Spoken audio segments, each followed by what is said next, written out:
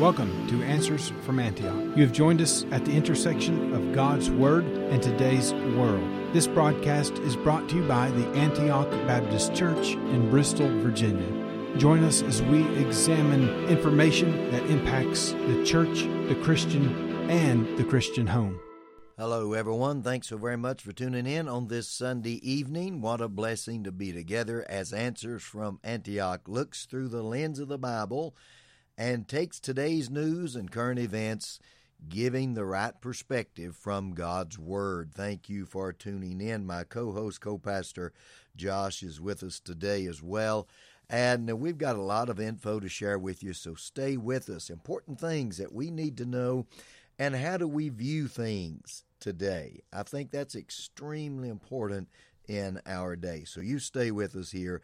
I know the Anglicans met at a meeting actually in London there this week. Queen Elizabeth sent them a message, and in so doing, she said these words: "The teachings of Christ have been my guide my entire life." 70 years as queen, and she wants them to know that the Word of God has guided her life and influenced her decisions. And that is so important, my friend, for all of us to know and to remember. Not only does the Word of God affect and direct and guide the Queen of England, but the Word of God affects and directs and guides each and every one of us, regardless of who we are. And I believe she was emphasizing that to that Anglican group that were meeting there for their conference. And I certainly agree with her. God's Word is our guide, and with God's Word we can certainly get the right perspective on what is happening around us. Thank you, Queen Elizabeth, who's openly a Christian to others around her. I understand, having been in London on occasion and been privileged to preach through part of the UK, I've been blessed to hear people speak of the Queen as a very open believer in Jesus Christ, open and vocal believer in Jesus Christ. And that's a blessing, isn't it? Someone as prominent as she is, her dear late husband, also and very vocal believer in the Lord Jesus Christ and receiving Christ for salvation. May we have more leaders that would testify to that and practice this wonderful life of Christianity. No greater life in all the world. Dr. Bob Jones Sr. was asked the question once by an atheist: "What if you're wrong, Dr. Bob Jones? What if you're wrong and I'm right and there's nothing after this life and you have wasted all this time and effort?" Dr. Bob Jones did not hesitate at all. He said something like this: "I would have wasted nothing, because the greatest joy and peace I've ever experienced in my life has been during the life as a Christian. Never ever have I had a greater time than the days and the years that I've enjoyed being a child of God. So never is it wasted. If there's nothing after this life, I rejoice in the wonderful peace that I have right now and the joy of having His presence with me." What a blessing, and how true that is. What a blessing this week. For the first time in months, the Christian flag flew above City Hall in Boston, Massachusetts. Once again, Christianity was out in the public square, where it should have never left. Yet, because of those who do not appreciate Christianity and despise Christianity, there had to be a U.S. Supreme Court ruling to allow the Christian flag to fly again over the building there in Boston, Massachusetts. And, you know, friends, we are reminded that you and I are to ever be vocal in our Christian faith. Ephesians chapter number 6 tells us to put on the whole armor of God, that you can stand against the wiles or the schemes of the devil. You and I must put on the whole armor of God, and we thank God that He's given us an armor, against the devil. You know, Ephesians chapter 6 says one of these pieces of armor is that shield of faith. Above all, take the shield of faith, whereby ye can quench all the fiery darts or the fiery arrows of the wicked or the wicked one, Satan himself. He's out there shooting the fiery arrows at you and I, and certainly he means to destroy us by shooting those arrows, my friend. Never forget, Satan would love to destroy every Christian as quickly as possible so they could never be a witness for our lovely Lord Jesus. They could never tell others about Christ. So Satan, if he had his way, would destroy every believer, and every time he shoots those fiery arrows at you, his plan is to destroy you. But thank God, as we learn in the oldest book of the Bible, in the book of Job, that God has a hedge around each believer. Every one of us has a hedge around us, protection from Almighty God. And when these arrows of Satan comes toward you, these fiery darts, these fiery arrows, and he means to destroy you, destroy your life, destroy your influence, destroy your family. When he shoots those, don't forget they have to go through the hedge. And when they get to the hedge that God has placed around you, these fiery arrows are transformed into what I believe Peter was talking about in chapter 4, 1 Peter. That is the fiery trials that are trying us. And when the fiery trials come, Peter says they're to build your faith. They're to make you stronger and to make you a greater Christian. So what Satan intends for evil, God changes for good. Hallelujah. For that shield of faith. You take that now. You put that armor on by faith every day, and our Lord will cover you with his armor, that helmet of salvation, the girdle of truth, the breastplate of righteousness, the shield of faith, the sword of the Spirit, feet shod with the preparation of the gospel of peace. We have the whole armor on, and Satan shoots the fiery arrows at us, and when he does, our Lord's hedge around us transforms that to the fiery trials that will actually build our faith. Hallelujah. You and I, although evil is intended against us from Satan, we have the promise of God. Aren't you glad for that? Praise his holy name. Now, I was reminded this week elections took place in Tennessee and some other states around, and there was votes made and cast and winners and losers. One thing, though, I'd like to make a statement on, and that is that every politician, every person that holds public office must give an account to God first for their votes and their decisions. You and I give an account to a holy God, and every individual that's in public office will give an account to a holy God on their conduct in office, their votes, and how they're cast. I'm somewhat alarmed, well, I should use the term greatly alarmed, at how many people have moved from their views of the Scripture and holding to the Word of God for guidance, and many of them are moving to what is economically best for the state or the nation, what's going to bring more harmony, and leave their hold on God's Word. You have such patriarchs of faith like Queen Elizabeth, who says the teachings of Christ have been my guide throughout my life. And then we have here in America those who are somewhat questioning whether they should vote their faith or vote according to the Scriptures, and they're vacillating on what we should do. Ladies and gentlemen, we have to please God first. You see, there is a higher law than the law of this land. Absolutely.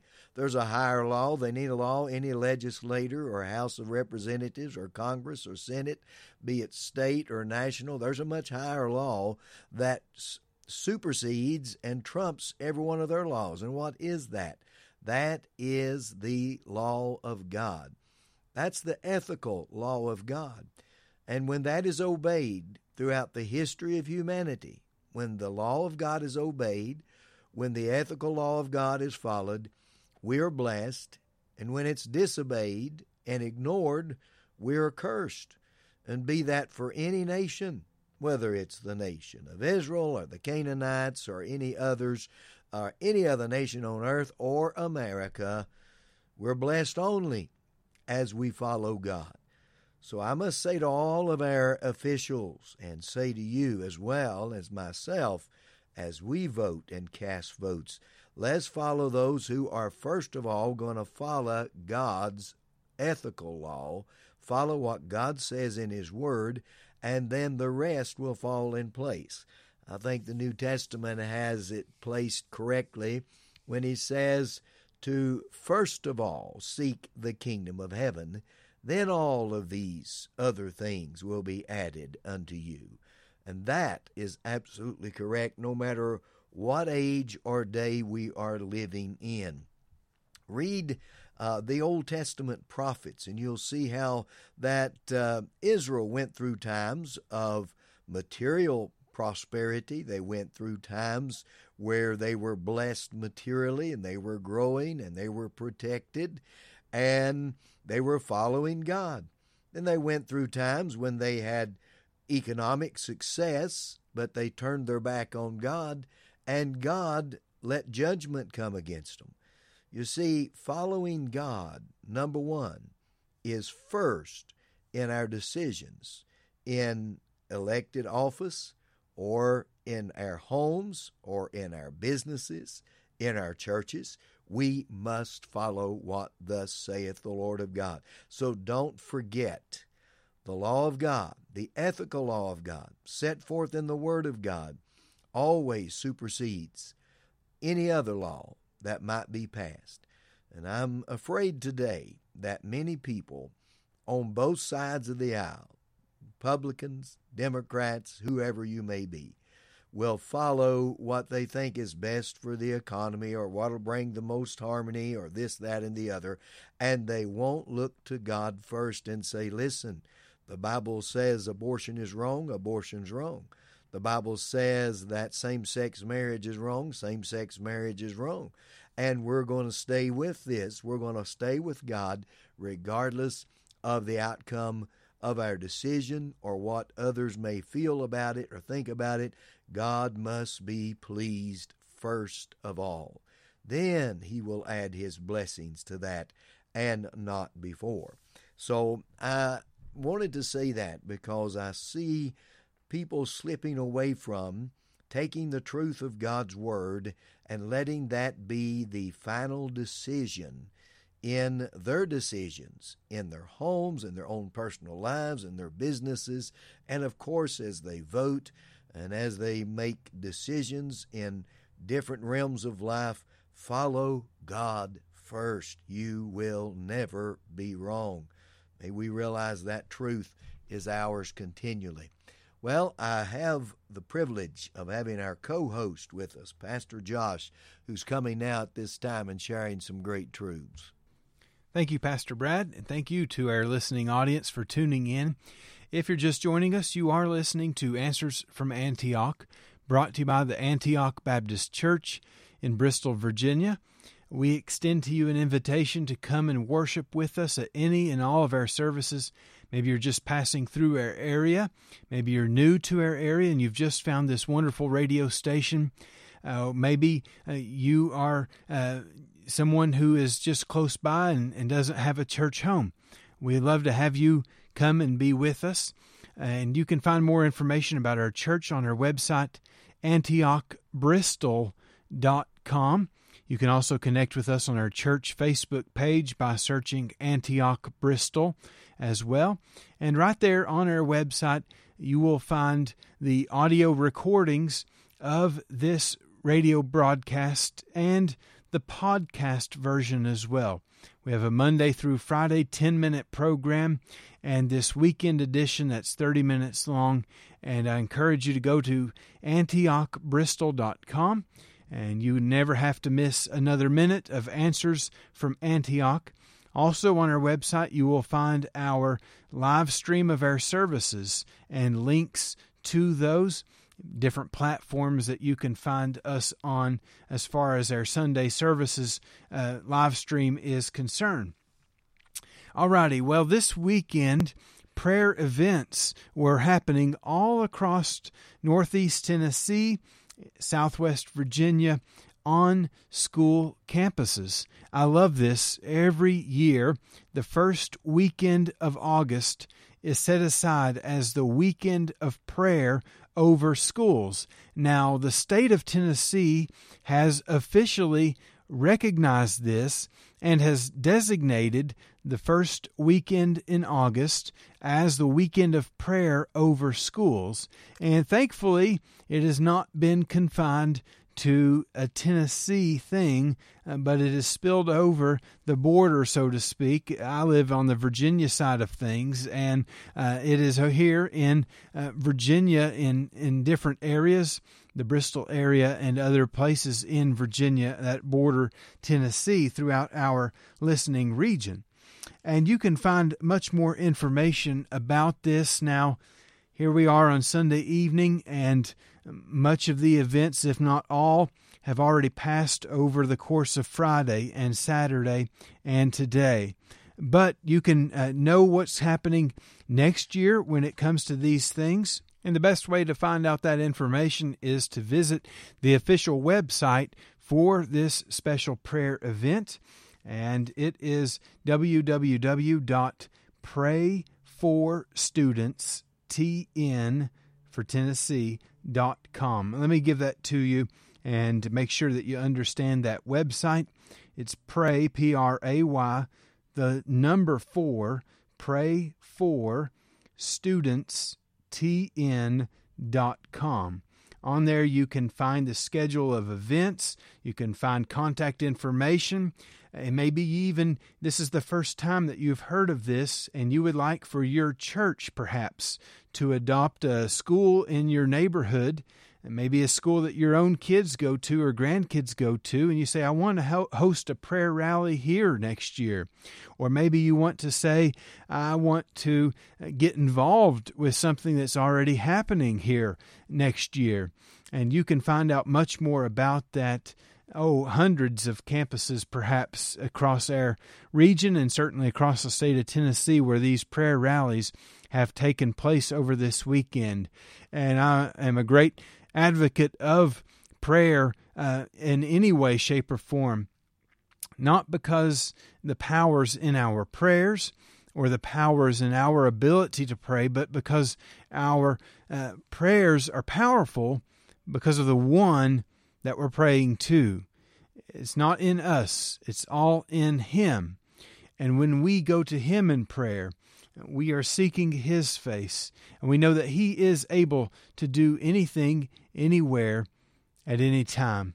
We serve the God who makes the impossible possible, and who has invited us to seek Him for something that even seems to be impossible, and to know Him in an intimate way through this wonderful gift of prayer. And I think prayer is oftentimes one of the most talked about perhaps, but least exercised spiritual disciplines that truly exists. I don't know, maybe it's just me from a pastor's perspective, but I get phone calls every single day and text messages every single day. And when I get onto social media, and I really try to limit my time there, especially as of late, but I see prayer requests, I hear prayer requests. People are constantly sending me prayer requests, and I'm more than happy to pray for those. I'm not saying that it's any kind of aggravation or annoyance, not whatsoever. I'm happy to take those things to God in prayer. But how often do we share prayer requests with each other, but we very seldomly do we take those to God? How much time in prayer do we spend with those prayer requests and for those prayer requests? Do we take those things seriously? It's one thing to talk to each other about our prayer requests, but it's an entirely different thing to go to the one who can do something about it when we go to God in prayer. And so this Tennessee weekend of prayer over the schools is not sponsored by any one group or any one denomination, although the First Priority School Ministry does a lot to spearhead this, along with other sister organizations and working through local churches to put this on. So it's not just one person doing this or one group doing this, but it's something that all churches, all Christians can get involved in and happen not just this one weekend. It's my prayer that we would see this grow and expand into something that would continue on throughout the years, from day by day, offering up schools in prayer. Can I challenge you, as the school year is beginning, and many of the students are going to be back on campuses across our region this week, even starting back tomorrow into schools, that we be in prayer for our local schools. Maybe take the school district that you live in, the elementary school, the middle school, the high school, maybe some private schools, and put those on your prayer list. Pray over those schools each day. Maybe one day you want to spend praying for the students. Maybe one day you want to spend praying for the teachers. Another day praying for the administration and the staff and the coaches. Maybe another day praying for the families and the issues that may be surrounding the kids that are in that school. And you can turn it in to your own prayer list. You can be creative with it. This is certainly something you can get the whole family involved in, and praying these things together, praying for your community together. You know what often happens as you begin to pray for something like that? You begin to think about the needs, and you begin to allow the Holy Spirit to work through you to see, maybe the teachers need some resources. Maybe they need some extra school supplies. Maybe I'll call the principal and see if there's a supply list that they need. And that could open up a doorway for ministry for you right there in your local community and your neighborhood school. And maybe there's a Bible club that needs to be in that place. And maybe you can step up. My wife and I did that for several years in a local school, and we loved it. And we thoroughly enjoyed our time with that ministry. And maybe it's something like that God will open your heart to. It may be just a ministry of prayer right now. And that's, forgive me for saying the word just. That's a bad habit of mine. I need to break it. Because when people say all I can do is pray, that really strikes at my heart, because there's so much that prayer can accomplish. All I can do is pray. That shouldn't be in our vocabulary. We need to say that I need to focus on prayer, and I'm going to be in serious prayer about these things and about this school and about this community and about those children that are going to that school. Who knows? Only eternity will tell what has been set in motion through the prayers of God's people. Maybe you cannot go onto the campus due to health concerns or something that you have physically that's holding you back from getting involved in ministry like that. But you can pray, and God can speak to other people's hearts who are physically able to go and to work and to do. And so let's all work together and pray together for our local schools and for the campuses all around us. And while we're talking about prayer, I think it would be very helpful as we close out this program and my section of this program where I've been emphasizing praying for schools, if we put that into practice. So let's just enter into a season of prayer and begin to pray for our schools. And I say begin to pray because my prayer is that this will just set in motion something that we can continue day after day, week after week, month after month, all throughout this school year, and even into the summer and into next school year, and that God would set some things in motion through our prayers today, and that we would allow the Holy Spirit to minister through us into the needs of our community, the spiritual needs of our community, the physical and material needs of our community, secondarily to the spiritual needs. But oftentimes, when we're meeting those physical needs, that opens up a doorway for us to also meet spiritual needs, emotional needs as well. So let's look to the Lord in a season of prayer. Heavenly Father, we bow before your presence right now. We're speaking to the God who created the universe, and there is nothing that is too hard for you. We look across the landscape of our schools and our neighborhoods all around this region, and we think about the problems, we think about the shortcomings, we think about the hurdles that seem insurmountable at times. And God, we know that you can make the impossible possible. And I just simply and humbly ask that you would work and move in a special way in our schools and through our schools this school year. Be with those school ministries. I could start listing off several, and I won't do that for the sake of time, but Lord, be with them as they're back into campuses starting very soon. May many students be saved through the witness and the testimony of Christian teachers and of Christian students, that they would shine the light of the glorious gospel of Jesus Christ into the places where they go this school year. Lord, be with our students as they are back on campus. Help them to be equipped with all the resources that they need. Educationally, yes, but more importantly, for those whose hearts are hurting, for those who are hungry to know the truth, that they would understand the glorious gospel of Jesus Christ.